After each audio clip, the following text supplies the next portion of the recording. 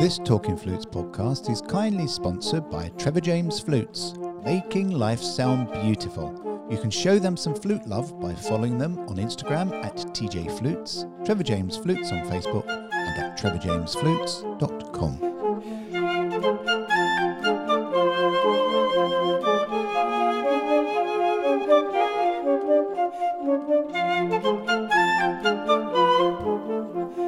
Hello everybody, and welcome to Talking Flutes Extra podcast this week, with me, Jean-Paul Wright.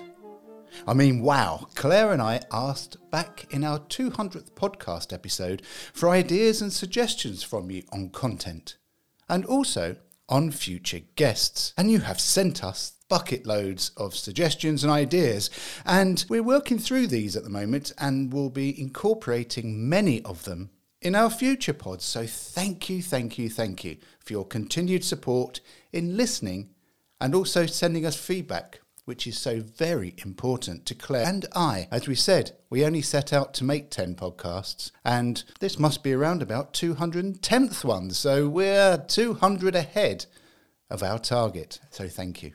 Can I also ask you to like, follow and rate Talking Flutes podcasts on whatever podcasting stream service you are listening to these on. It really does kick in the pesky algorithms to circulate these to more like-minded flute players and musicians when they are browsing for podcast inspiration. So this week I'm delighted to have a wonderful musician and flute player join us. She's based in Vienna and loves to convey music through different genres, styles and also different woodwind instruments from all over the world. If you follow her on social media, you will know that she is not only a wonderful classical and contemporary flute player, but also has a great love to introduce traditional, half-forgotten instruments onto an international stage. She has a busy life taking part in recordings for Hollywood, movies, Netflix, BBC, and many, many more creative projects. She's a busy and committed teacher, orchestral and solo performer, but always seems to find the time to go running.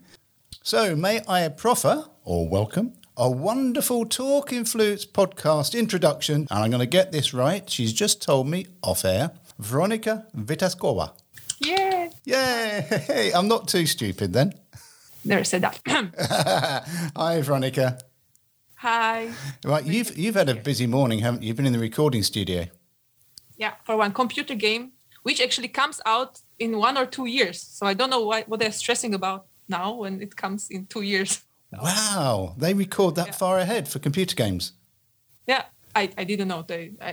Sometimes it's last moment and sometimes it's so much. Maybe they have too much money and they want to spend it well. So is it just, do you just get the dots or do you get stuff on the screen above you? Dots? Notes. Do you get the notes written down on the sheet music or do you... Yeah, this was written and many cues, and we just... Yesterday and today we recorded it. We were woodwind section, so only 8 of us. Oh, right. So you're doing shorts as well as big, longer pieces? Everything. Wow. What you need, you put in front of me and I execute it. So you don't have a problem with sight reading, do you? Yeah, I got way better, but I got good with sight reading when I was younger, playing on the street with a friend of mine. We always went to the streets of Bratislava, Vienna. We went to Dublin. And we took our notes with us and we played Telemann duets or Mozart duets, everything for 2 flutes. And we were just side reading. And at some point we could side read really well. And were the people of Bratislava, Vienna, Dublin, were they all generous with their euros? In the earlier years, yes. But later it got worse. I cannot explain. When I was in Bratislava and we didn't have euro yet. And German tourists came around, or Japanese tourists, and they gave us some euros, coins, and paper money. That was so much because 40 crowns was €1. Now it's totally different. Now we all have euro. But that time, and I was 14, 15, that was lots of money to make Saturday morning on the street. Like someone gave me like €50 and at once, and then other money, and that was really a lot. So lots of ice cream. So the better you got, the worse money you got, the less reward. Yeah, that's true.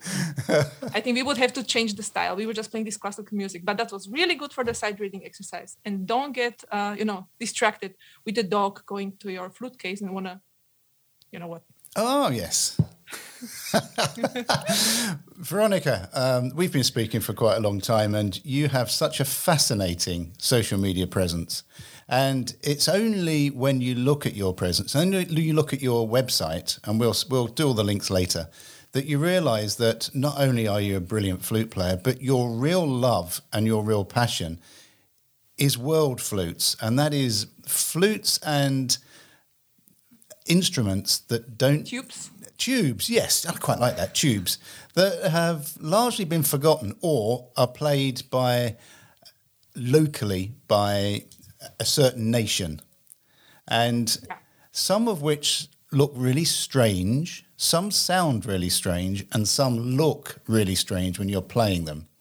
So before we talk about the strange one, how did Veronica start playing the flute? I mean, when did you begin that? Actually, I went to the preparation for a music school when I was 6 for the little recorder, right? But the teacher was so strict with me because at home we were singing and my father was playing guitar and with fire how it's called, in the forest. We put the fire in the middle and you play some songs. And I was really not thinking about that it's something difficult, music. It was just part of the life. And then I went to this music school, and the teacher was way too strict. So I learned 2 free notes, and it was like one line I was supposed to play. And after I made a mistake, she started to scream again. And I was not used to this, like again. Like I was used to when I make a mistake, then I find a way to come back again. So then I stopped, and then my parents, and I was crying after the lessons, and my parents like, oh, this is not the way, she should enjoy the music, right? So then I stopped learning notes, stopped going to music school, and in one music shop we saw a tin whistle, Irish tin whistle, and then a little cassette, and then a little book with the fingerings, like open, close, finger holes. And that's what I did until 12. So from 6 till 12, I played only by ear and only Irish music in Slovakia. And listening to music and these kind of things. And then later I was thinking, okay, now I want to go to study something else, after the elementary school, gymnasium, or what kind of education. Like, I like music. Okay, I cannot really read notes so well, but actually I was really bad. At the age of 12, 13, I couldn't really read anything. And then I went to the music school to a different teacher, but with the proper flute, right? Not the recorder anymore. And then I got a great teacher. Then I went to conservatory in Bratislava, and then I end up in Vienna because it's only 60 kilometers away. And also got the great teachers here. And then I stayed here. Do you think that the freedom that you had until you were 12 really helped how you are now? Because you started with a teacher that was very strict and it wasn't very encouraging, and you just decided to do it for fun up until the age of 12. So you had this freedom to learn how to copy a piece of music or to improvise. Do you think that grounding has really helped you now? Definitely. Then I went to the university in Vienna, and we had these lessons about improvisation. And I was like looking around, and all these people had no idea, like a beautiful piano, Steinway piano, the best piano in the world, standing there. And they were well-educated pianists or other musicians, and they were afraid to touch it. And this freedom, definitely. But in the early years, learning the etudes, doing all these Köhler etudes and everything, it was a nightmare. Yeah, but it sounds like you took to it very quickly. Yeah, because my fingers were very fast from the Irish music, because no one told me it's difficult when I was small. Do you know, that's so great when you're young, isn't it? No one tells you anything is difficult. And even if they do, you just say, no, it's not. Yeah, look. Oh, how fabulous. And I take it you've taken your Irish flute playing to Ireland, haven't you? To Dublin, as you say. Yeah, but I was only playing there on the street and went to some pubs. And my first flight in my life. First time I was with 16, yeah. Wow. So you, having learnt Irish music yourself, go to the home of Irish music in Dublin and play Irish music to the Irish. Yeah, it was kind of weird. I learned it in Slovakia. That is weird and very brave. No one told me it's not supposed to go this way. Do you know, I think that's the name of the podcast. No one told me not to do it. And Vienna, that's really funny because then Slovakia, but then I came to Vienna and everyone is here about Mozart, Beethoven, Haydn, and everything is so, the way it should be. It's beautiful. I love it. If you play the Mozart the right way, that's the Mozart. I enjoy it. Of course, that's the most difficult thing ever and wonderful. But I lost, I'm here from 2010, right? And I finished my studies 2018. It took me 8 years because I was working in between and doing things. And this freedom after I finished the studies, this actually started with all these instruments. I wouldn't dare to do it before, I think. I was listening to different music and playing a little bit of flamenco and a little bit of some Irish pop band, but never my teacher would ask me, what did you do? And I say, no, I'm just playing duduk for 2 weeks. I think she wouldn't be totally happy about it. That just doesn't sound right, does it? You're in Vienna studying the flute, but you're playing the duduk. No, but it's great because I had such a good bassist now and such a good understanding of what's going on with the flute. I wouldn't change it. No, but you're playing all these other instruments now. And now the lockdown came and I was like, what to do now? So I started with Instagram and with these instruments. But how does it affect your mouth? How does it, when you're going from, say, a duduk, where you've got both your lips over and your... It's actually, here's the duduk. It's actually really, really relaxed. It should be actually really, it's only like... I wish you could all see what Veronica's doing because her if you can imagine a really lovely looking lady and she's got her cheeks puffed right out. But totally. It's not like it's... Oh, it's everything. Even the mouth goes forward. It's everything. It's total. Yeah, that was it. I'm not showing I wish you saw it, people. I'm not showing everybody that, no. Yeah, and this is and actually, if you do it right, there's no reason why it shouldn't work. I think clarinet is way more difficult than duduk. Really? But because the duduk is such a beautiful sounding instrument. But on the same day I play duduk, I have to practice flute. I cannot do 3 days only duduk. Then my flute tone is not nice. It's always has to be in I do 20 minutes this and then half an hour the other. Yeah, during the lockdown, there was lots of time to do this. Now it's a little bit more difficult. Do you want to give us a little honk on the duduk?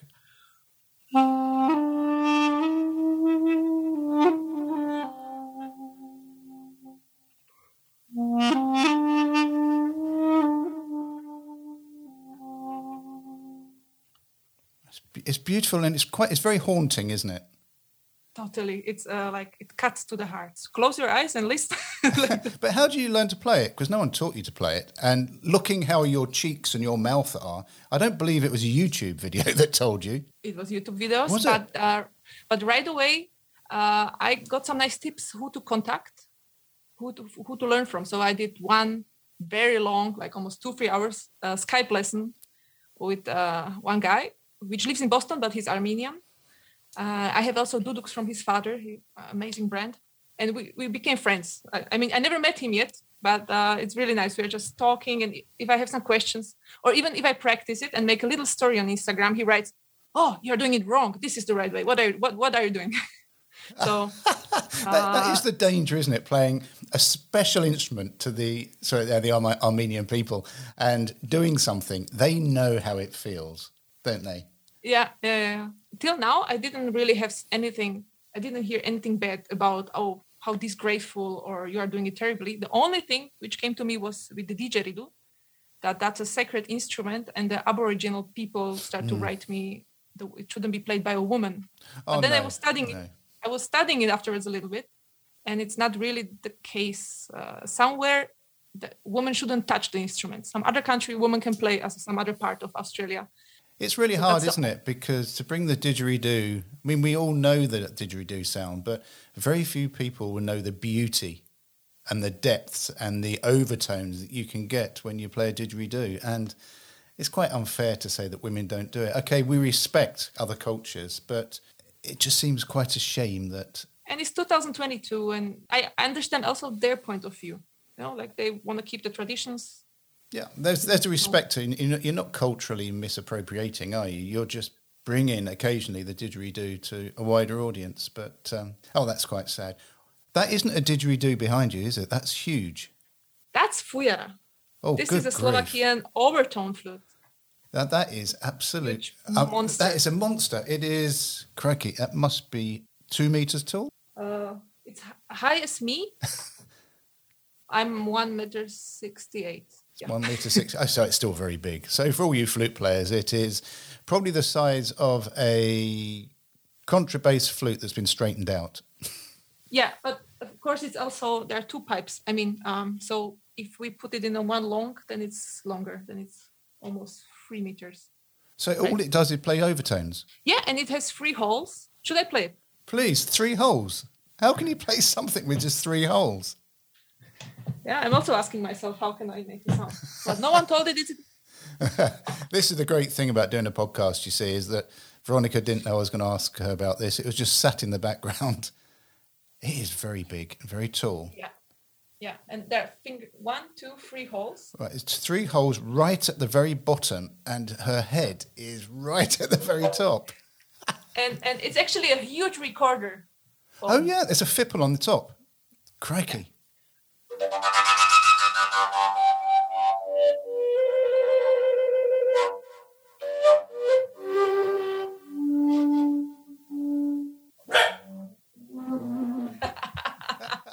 Do you know that is? But this was very Slovakian because it's played always by shepherds, which take care of the sheep, and there are the dogs around, and and my dog started. So this was little Slovakia now.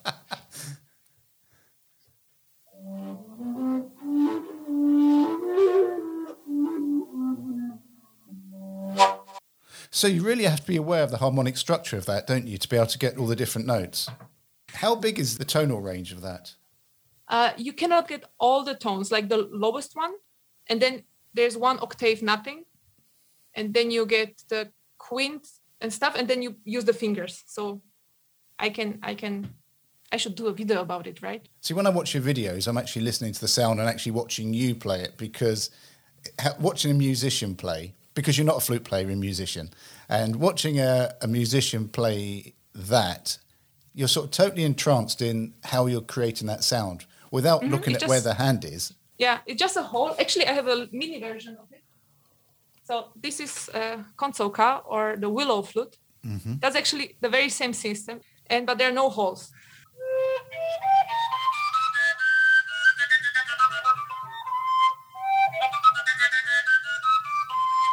So if I keep it open, if I combine,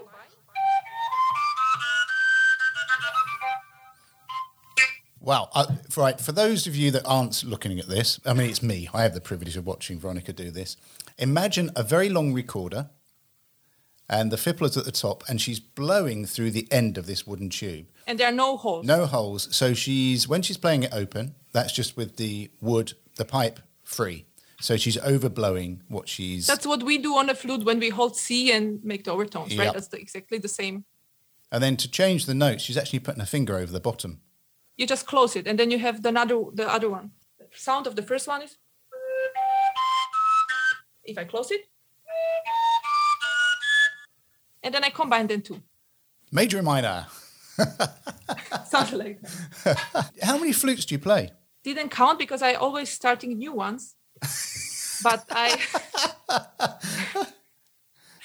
but when you get in this circle, then you cannot get out anymore. I have over 70 instruments at the moment, but they are not all different. Like I have 4 kinds of this koncoka, which I just played.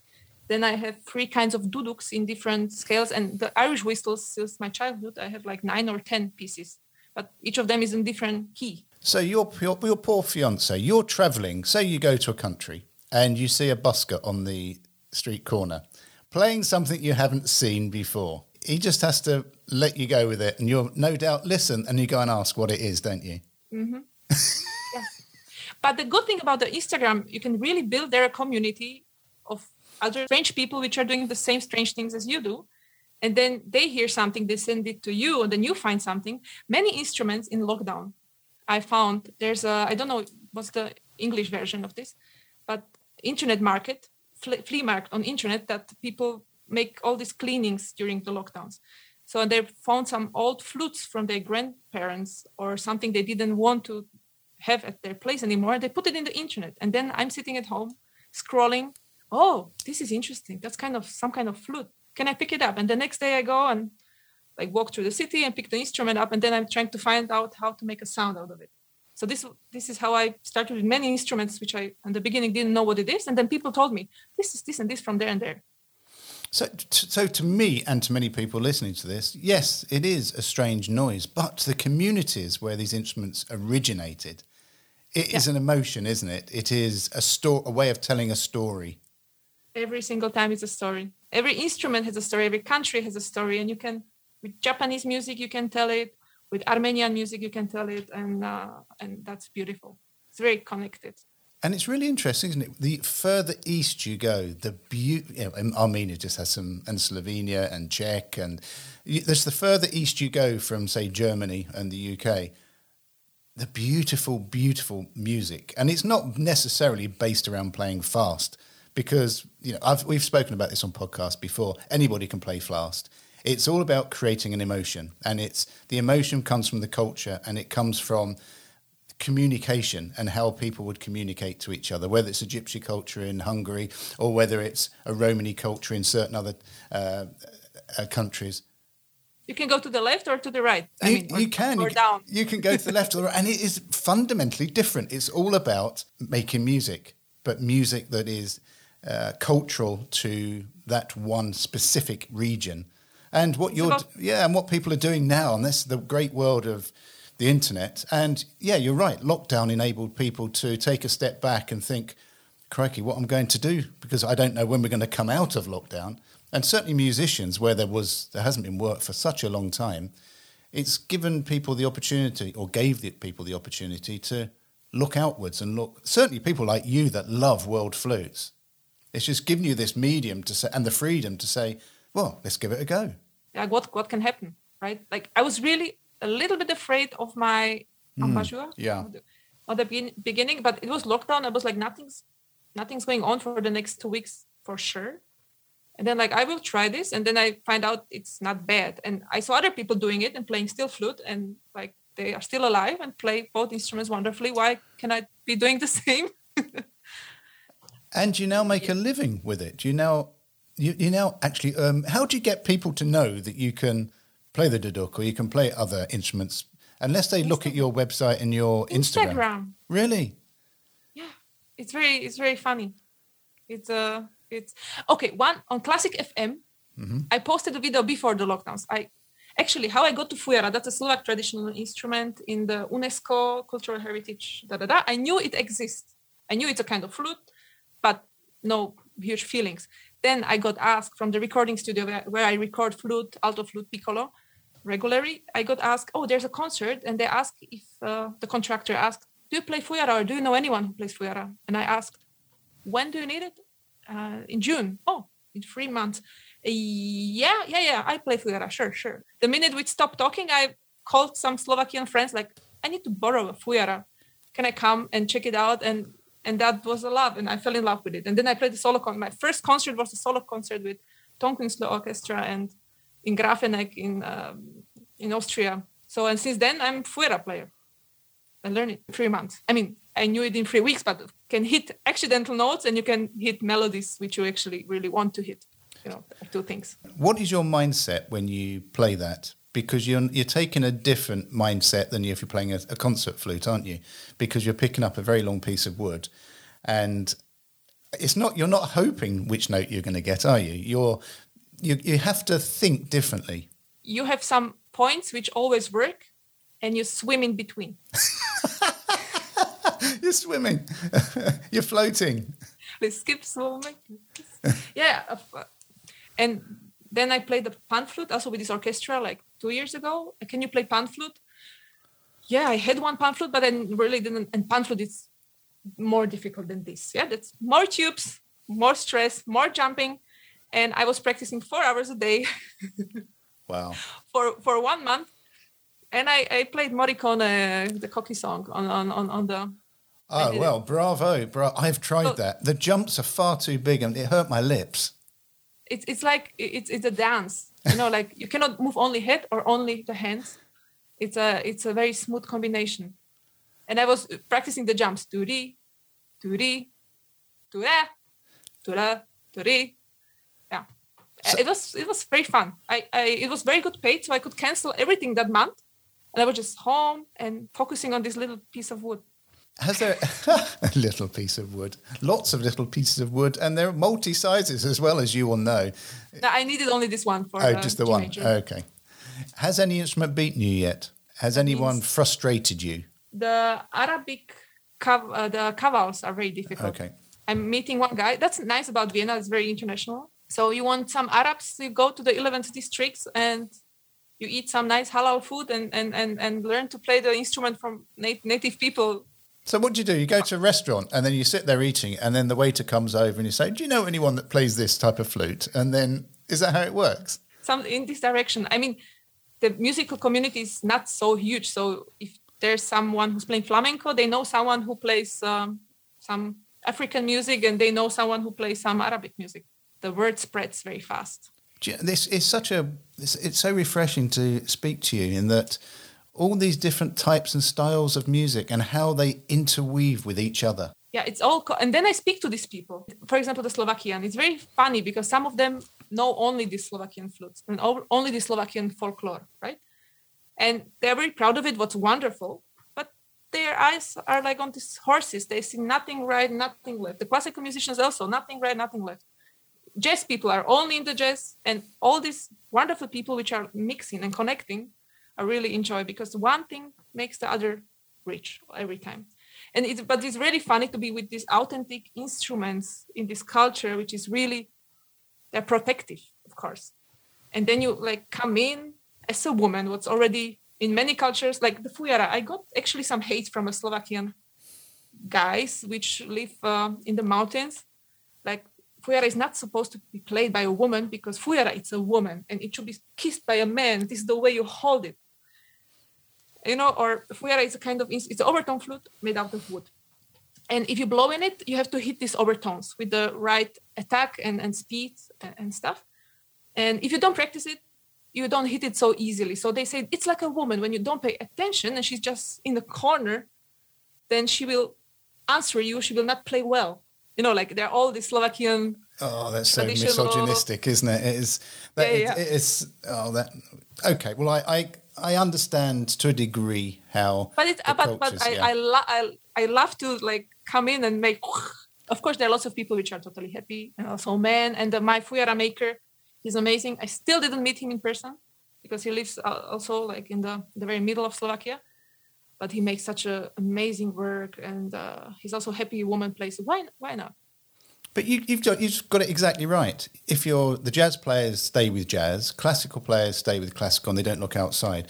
The thing with world music is if you look at creating a beautiful dish. If you just had a dish of onions and nothing else, then you may like onions, but after a while it just gets a bit same. If you have a dish of tomatoes, after a while it just gets same and often boring. But if you have a beautiful feast that contains lots of different ingredients, like the world of flutes, for example. Maybe you have a stomachache afterwards, or maybe it's great. Yeah, and an earache, yes. I just think the world is richer for understanding and hearing these different types of flutes. But because a few years ago, I didn't know they existed. Yeah, and that's a shame, actually. Yeah, I mean, panpipes, obviously, because Georgi Zamfir, it's he made things famous. But my sphere, I was like a horse. I would sort of go down here. I'd try and play jazz, and I failed because I really can't let myself free, and I'm too sort of rigid with the dotted crotchet or the dotted quaver. And then when it came to improvisation, what is that? It's improvisation around a chord and a key. But I could guarantee you, if you take a different instrument, you feel more free than on a flute. That's the. I love that. Yes. You take a different instrument, and you're like already when you play piano. I'm very bad with piano. Like as soon as another hand comes in, I'm like my brain goes like, and nothing's possible. But I feel already free. At least the black, the black keys. Yeah. That's not so difficult, or drumming. you feel free and improvise and try things out. And also with these Arabic instruments, they have all these weird scales, and you just play open, close holes, which would be on a recorder, some normal notes. And on the Arabic flute, it's so inspiring. Suddenly you are cool. Suddenly you make sounds which are totally out of... Or this overtone flute, it hits notes which I wouldn't really think to hit. But then I get inspired by the notes which comes out. So or when you play the flute, a different style, like you put away the head joint and you play this shakuhachi style or only with them. I was always doing this and everyone told me, you should play the flute properly. And now I can make a living out of playing things improperly. And that's, that's the thing, what is properly? And people are really good at giving advice, but it is advice based around their own biases and their own experience. And each one of us has our own little biases and our own experiences. And I like the fact that you just said, you've broken down the doors and said, no, I want to do this. And what is that beautiful instrument over there that's being played? I want to play it. Of course, I got now many teachers. And when I stop with some instrument or I need to record it, then I contact them again, like, oh, I need to get a little bit better, or I'm out of air, or I'm doing something wrong because I'm totally out of tune the second octave or something. And then they tell me how difficult it is and impossible. And I understand. Yes, it is. I know. But if you are doing recordings from home, you can make it 15 times wrong. And the 16th time is like... Yes. So, and I'm learning. And the next time I record it, I'm way better. And actually, I'm playing also better classical music now. Because I don't feel like I have to play it so great now. I have to be so perfect. I'm just really, it makes me free. And that's important, isn't it? To be free when you're playing music, because you can't tell the story if you're confined by the notes on the page. You have to be able to tell the listener or the audience this narrative, this whatever it is the composer wants to get over to the audience. And if you're confined by what you see, then the music doesn't come alive. You don't feel the emotion. Yeah, it's all about breath. I'm breathing with each instrument. It's in, out, and it doesn't really matter where out. You can sing. It's this movement which you, like with shakuhachi, this Japanese flute. That's also very difficult flute. I'm also fighting with that one. That's also the edge is very different than on the normal flute.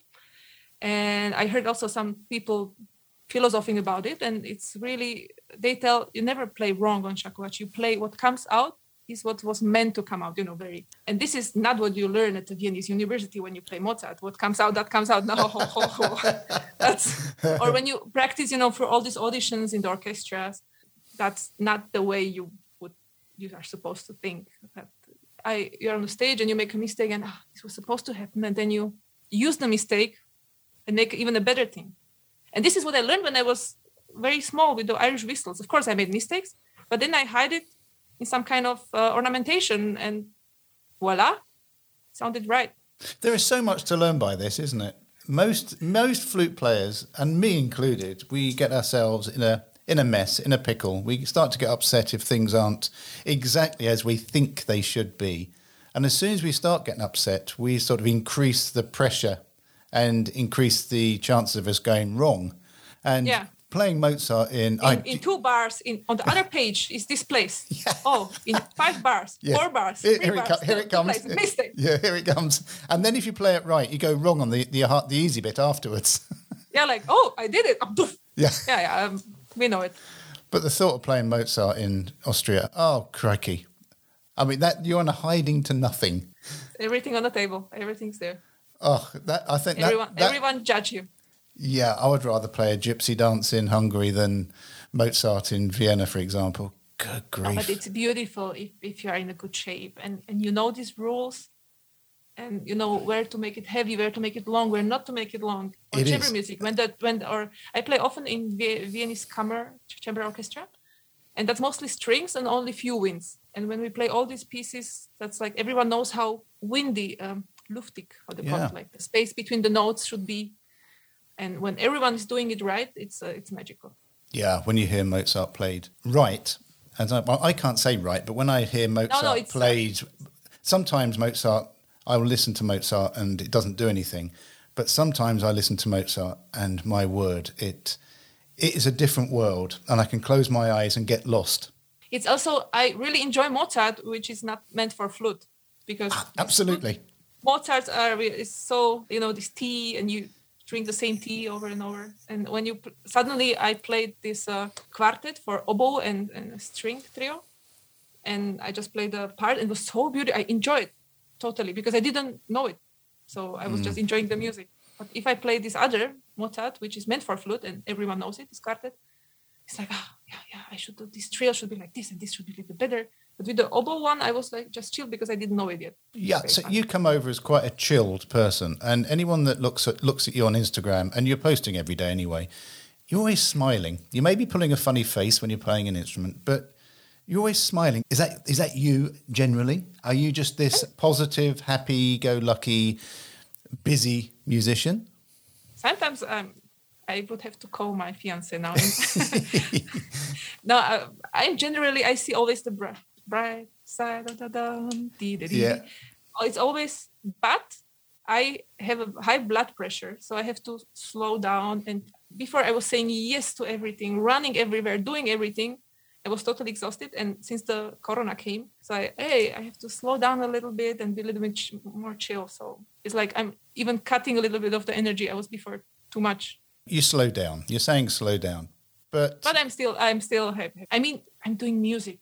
Like I was making babysitting. I was also once cleaning under the cars in some Renault shop, for almost no money. And now I'm here and I can make music. And I live in Austria, in Vienna, which is one of the most wonderful cities. Now the sun was shining and I was recording in the morning music. I was making the secretary for 2 years, and I was going every day for 5 hours to this room and writing on the computer, and like not working for myself, but for someone else. And if I do it or someone else, didn't really matter. And now when I play, I play for myself. When I do something, I do it. No, you don't take it for granted. You really appreciate what you are doing. I do. Of course, sometimes there are things like this is really bad paid. People shouldn't be doing it.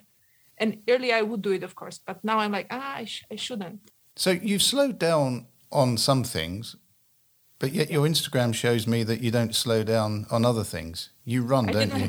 I didn't have Instagram when I was... but you run, don't you? I run, yeah. Now, the importance of running to you, the importance of being fit is... To be outside, to be outside, because normally when I teach, it's in a room. When I sit in the studio, there's no window in the studio. It's a hall. They're always, and I love sun. So and fresh air. So that's the number one, to be outside. Of course, the healthy benefit and the endorphins. And actually the running community is here. We go every Sunday. I don't go every Sunday because you have to wake up very early. But a few Sundays in a month I go. And there's a group of people, totally different occupations, not musicians. And they run together through different parts of Vienna. That's also very nice. So this community feeling. And then I see, he went again for a run. I should also go running it as well. And I'm getting married in summer and I want to be in a good shape. So I'm really practicing for a marathon. So that's kind of okay, maybe this is not what you wanted to hear. Yeah, running is very important. Also the breathing, also for the brain, and to have enough oxygen in my brain because in the studio where I record, it's everything. Every minute it's money. So when you make a take and you make a mistake, or when 100 people are playing and each of them makes in one take a mistake, we can sit there forever. That costs plenty of money. So you did your run, and then you sit there and you can concentrate and you're focused. And what goes through your mind when you're running? Are you free, or do you process thoughts? Listening to your podcast. What do you do? Do you listen to things? Do you listen to music? There are different runs, right? When I make like this fast, slow, this fartlek runs, interval trainings, then I just look at my watch and be fast, slow, fast, too slow, too fast. That's a little bit more technical. But these long runs, when I'm alone, I like to listen to podcasts a lot, or some Latin music. Oh yeah. Or also Arabic music. I was listening a lot. For all of you out there that don't know the running terms, the term fartlek is a Swedish word which means playing with speed. So if you're out running, a way of building up your endurance and your speed is to choose plot points in front of you and to increase your speed from one point to the next point. And Short then before you die, and then you stop. Yeah. And then you stop and just sort of you carry on little jogging if you want to. You get slower, yeah. Yeah, and then you choose another point. And whatever runner you are, whether you're world-class Olympic standard or you're a new beginner, everybody does speed work. And even if you're just starting to run and you're walking and then you run a bit, you're jogging a bit and then you stop, that is still That's fartlek. actually already it. Yeah. But now I have also trainings, that I can see on my watch, like now in 5 seconds you should run fast and then, it's like more pushed. That's not the fun anymore. But it's fun when you get, again, to have the recovery done. Have you done a marathon before? Never. This April, I'm doing I did like 5 half marathons, but this April, it's my first marathon. All I'll say to you is that when you complete your first marathon, the feeling of exhilaration, there's something about it. And obviously, you're getting married after the marathon, I presume. Yeah. Mouse, it's my Bedlington. I think she's seen a squirrel outside. Mousy, shush, come here. So, but you're exactly right, because everything stems around breathing, doesn't it? You're playing the flute, you're playing all the other types of flute, is breath control. And when you're running... We live because we breathe. Yeah, but we don't always think about that, do we? We sort of take breathing for granted, and yet breathing is the fundamental reason. If we didn't breathe properly, we won't be able to play the flute properly, because we're just singers, aren't we? We just go, in whatever flute we have in our hands. Yeah, it's amazing. Also the pressure, how much you send to each instrument and the intonation on each instrument. That's fascinating. Oh, absolutely, yes. That's every time a different world, different story. And before I was thinking, flute and piccolo, that's already such a huge difference. Now I grab any instrument and instantly you have to anticipate what kind of intonation will be needed and air pressure. What's your favourite flute? Is that an unfair question? You're going to say the Irish whistle, aren't you? Whistle, but I fell in love with duduk, but that's not a flute anymore. Like really this haunting sound, it has something. I have lots of work in front of me to learn duduk really properly. Then the one of the latest instruments, which I really like, it's this one. Wow, that's obviously from China. It's got a red dangly bit on. It's called kukurbis flute. It makes sometimes very funny sounds when I don't put the right air pressure, like this. Yeah, but when I do it right.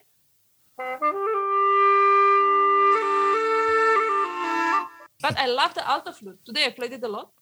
And I love in film music, there are always these scenes which are a little bit like misterioso or in love. And then always the alto flute comes. Yeah. I'm really so relaxed when I'm playing alto flute. I cannot describe. Because maybe I didn't spend my life playing alto flute, but on regular flute. So when I get to alto flute, I feel like, this is my voice. Yeah, there's something beautiful about the depth of the alto flute, but also the freedom. Yeah.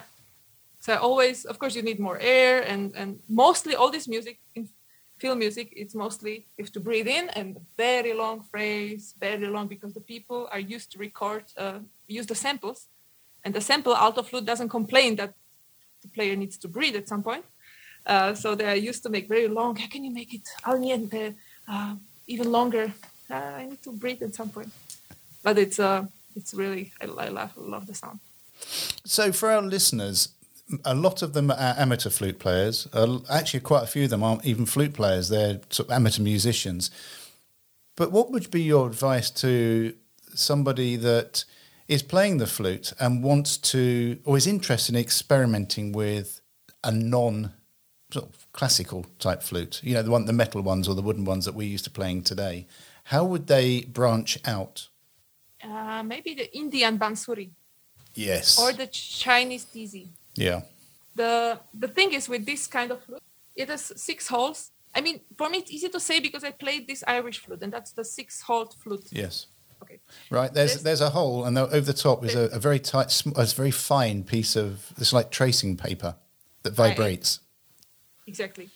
And the biggest challenge also in the Indian or the Chinese, this is just which I got, like we are used to hold the flute normally, but you have to hold it like this when you play these native flutes.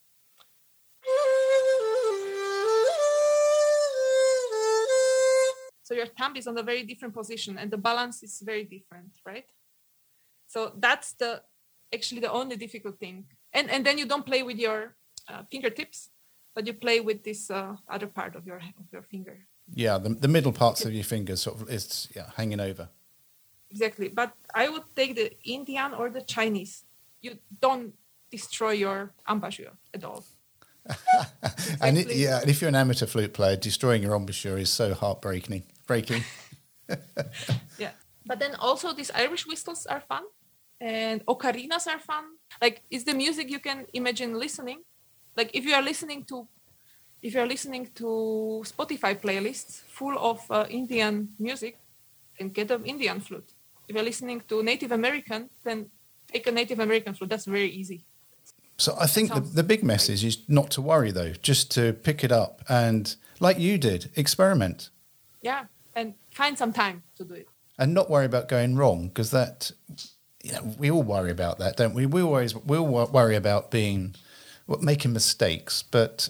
Biggest lie, no? It cannot be perfect. You will always do something, and someone will think you are amazing, you will think you are bad, and someone else will think you are even worse than you think you are bad. Like, there's always all opinions around. So as the Nike hashtag is, just do it. Just do it, yeah. And to smile. Also, like, the flute students, like, mostly is the think that they're playing too quietly. Like, not really the posture. It's not, like, to have the core. To really blow loud in the instrument. Okay, there are specialists which are blowing too loud in the flute. but mostly it's like, I don't speak too loud, I don't sing too loud, I play quietly. Then you never know the borders of the instrument. But no, that's really interesting. Finding where the borders are, finding how far you can push the sound, how far where the sound disappears, but also how far you can take each sound. Because you're exactly right. Unless you know where the borders are, you can't find the beauty within the lines. Yeah. Also the intonation, like, try the extreme on one side, the extreme on the other side. And then the normal note, the nice one, will be, this is so easy and nice to play, because I try these extremes, I can do them. That's my actually practice for the intonation. I make these extremes. And what's the first thing you do when you start each day? Do you play your normal C flute, or do you play something different? Mostly the C, yeah. Only if there's a recording in 3 days and I said I can do an Arabic flute, then I play every day. I start the day with the Arabic flute, I end the day with the Arabic flute. But normally it's the normal C flute, typical exercises which we all know. Yeah. And have you ever gone back to your normal C flute and thought, oh shit, my embouchure's gone? Yeah, that was after once I practiced duduk too much, like 3 days, and I didn't touch the C flute. And then the 4th day I was like, oh, this is not going to work. But I learned the balance. And also before I was playing wrong. I was not putting the cheeks out so much. And that's even way more pressure and way more pressing. It's also like with the flute embouchure, when you have it right, then nothing hurts. It's just right. You can play for hours. What I really enjoy about speaking to you is just that nothing seems to be a problem.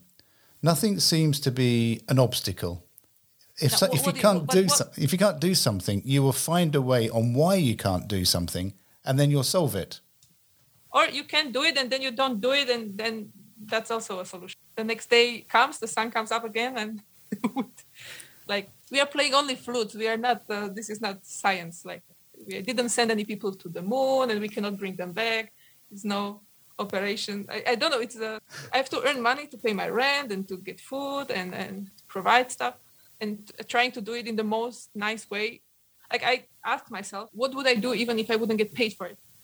And this is what I would do, actually. So. Yeah, we're not heart surgeons, but heart surgery is quite linear in that you know what you've got to do and you have to do it, and you also have to know what to do if something goes wrong. So it's very linear. There's processes. Being a musician, however, yes, you haven't got anybody's life in your hands, but what you're working with is unlocking an emotion in a listener. So you have a very different sort of emphasis, don't you? It's also, if I'm calm and happy, then it's way easier to put some emotion, or even if I'm sad. But if I'm with myself, when I had too much work and was running from place to place, I didn't have really time to think how I feel and what do I want to send to others. So this calming down helps that I take the instrument, which maybe I don't know so well, but I mostly for the recordings, which I do from home, is the composers send me some track and can you improvise something? You know what you should do. It's this scene is happening here and here, and there's a car coming. Can you do some kind of, you do your things.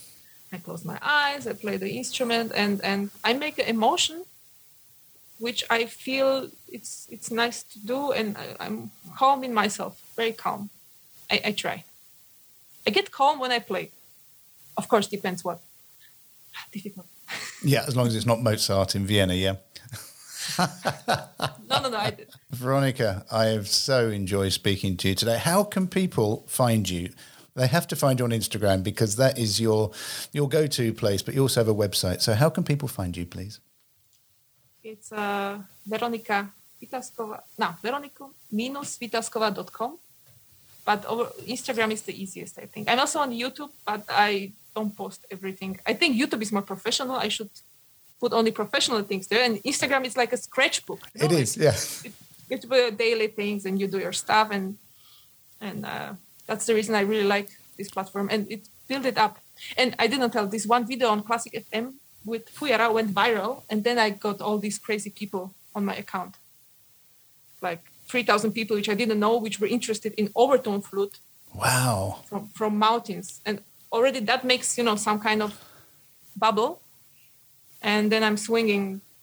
Of course, some people are for me too much voodoo. Some people are for me too much yoga. Some people are, but they, it's a very nice mixture. And wow, so you're famous with the mountain people of the mountain community. Because the internet is so well. I will be putting all links to your Instagram and to your website on the podcast provider, whatever you're listening to this on, but also on the Talking Flutes Instagram page and also on the, I think, YouTube page as well. So thank you so much for your time. I've learned so much. And if nothing else, just watching you smile as you speak, it gives a calming effect. And I would imagine that your students feel this because you didn't start learning the flute properly until you were 12. So you had exactly. I'm nothing properly here. Yeah. But you had this freedom to be able to experiment. And a lot of children go into formal education, start playing the flute at a very, very young age. And then it becomes a chore or it becomes a worrying part of their life rather than being enjoyable. And exactly. You sort of come over as wanting to make people enjoy music, and you obviously have a passion and you obviously enjoy it, and that comes over. So thank you so much. Thank you for having me here. I hope I answered your things that you wanted the way, or did we get to all the topics you wanted? No, we will never get to all the topics. And if you would like Veronika to come back, and I know you will, you'll have to let me know, and also ask some questions, because normally when we do podcasts, we just have a chat and see where it takes us. But Veronika has got so many flutes and so many experiences playing different music that it will be wonderful for us to have a definitive subject to go down, even if it's on duduk. As Veronika said, it's one of her favourite instruments, but it is not as widely listened to as perhaps it should because it is so haunting and so evocative. So send in your questions and we'll have Veronika back on. Wishing you a wonderful afternoon in Vienna, Veronika. And I know you're due to go for a run this afternoon, so enjoy that. Thank you. I will. And thank you all for listening this week to Talking Flutes Extra with me. You know my name by now, Jean-Paul Wright. Wishing you a wonderful musical week ahead. May your high C be especially flat, because we all need high Cs flat, and your low C slightly sharper than usual. Goodbye, all. Bye.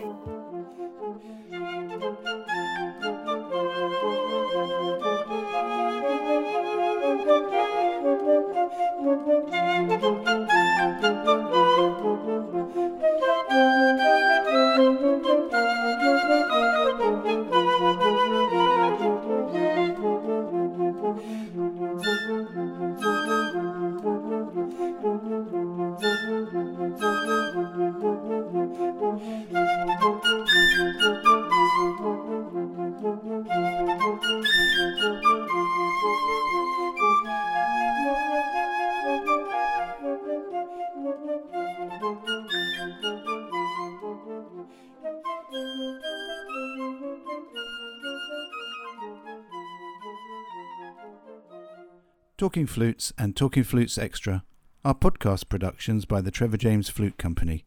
For more information, visit trevorjamesflutes.com.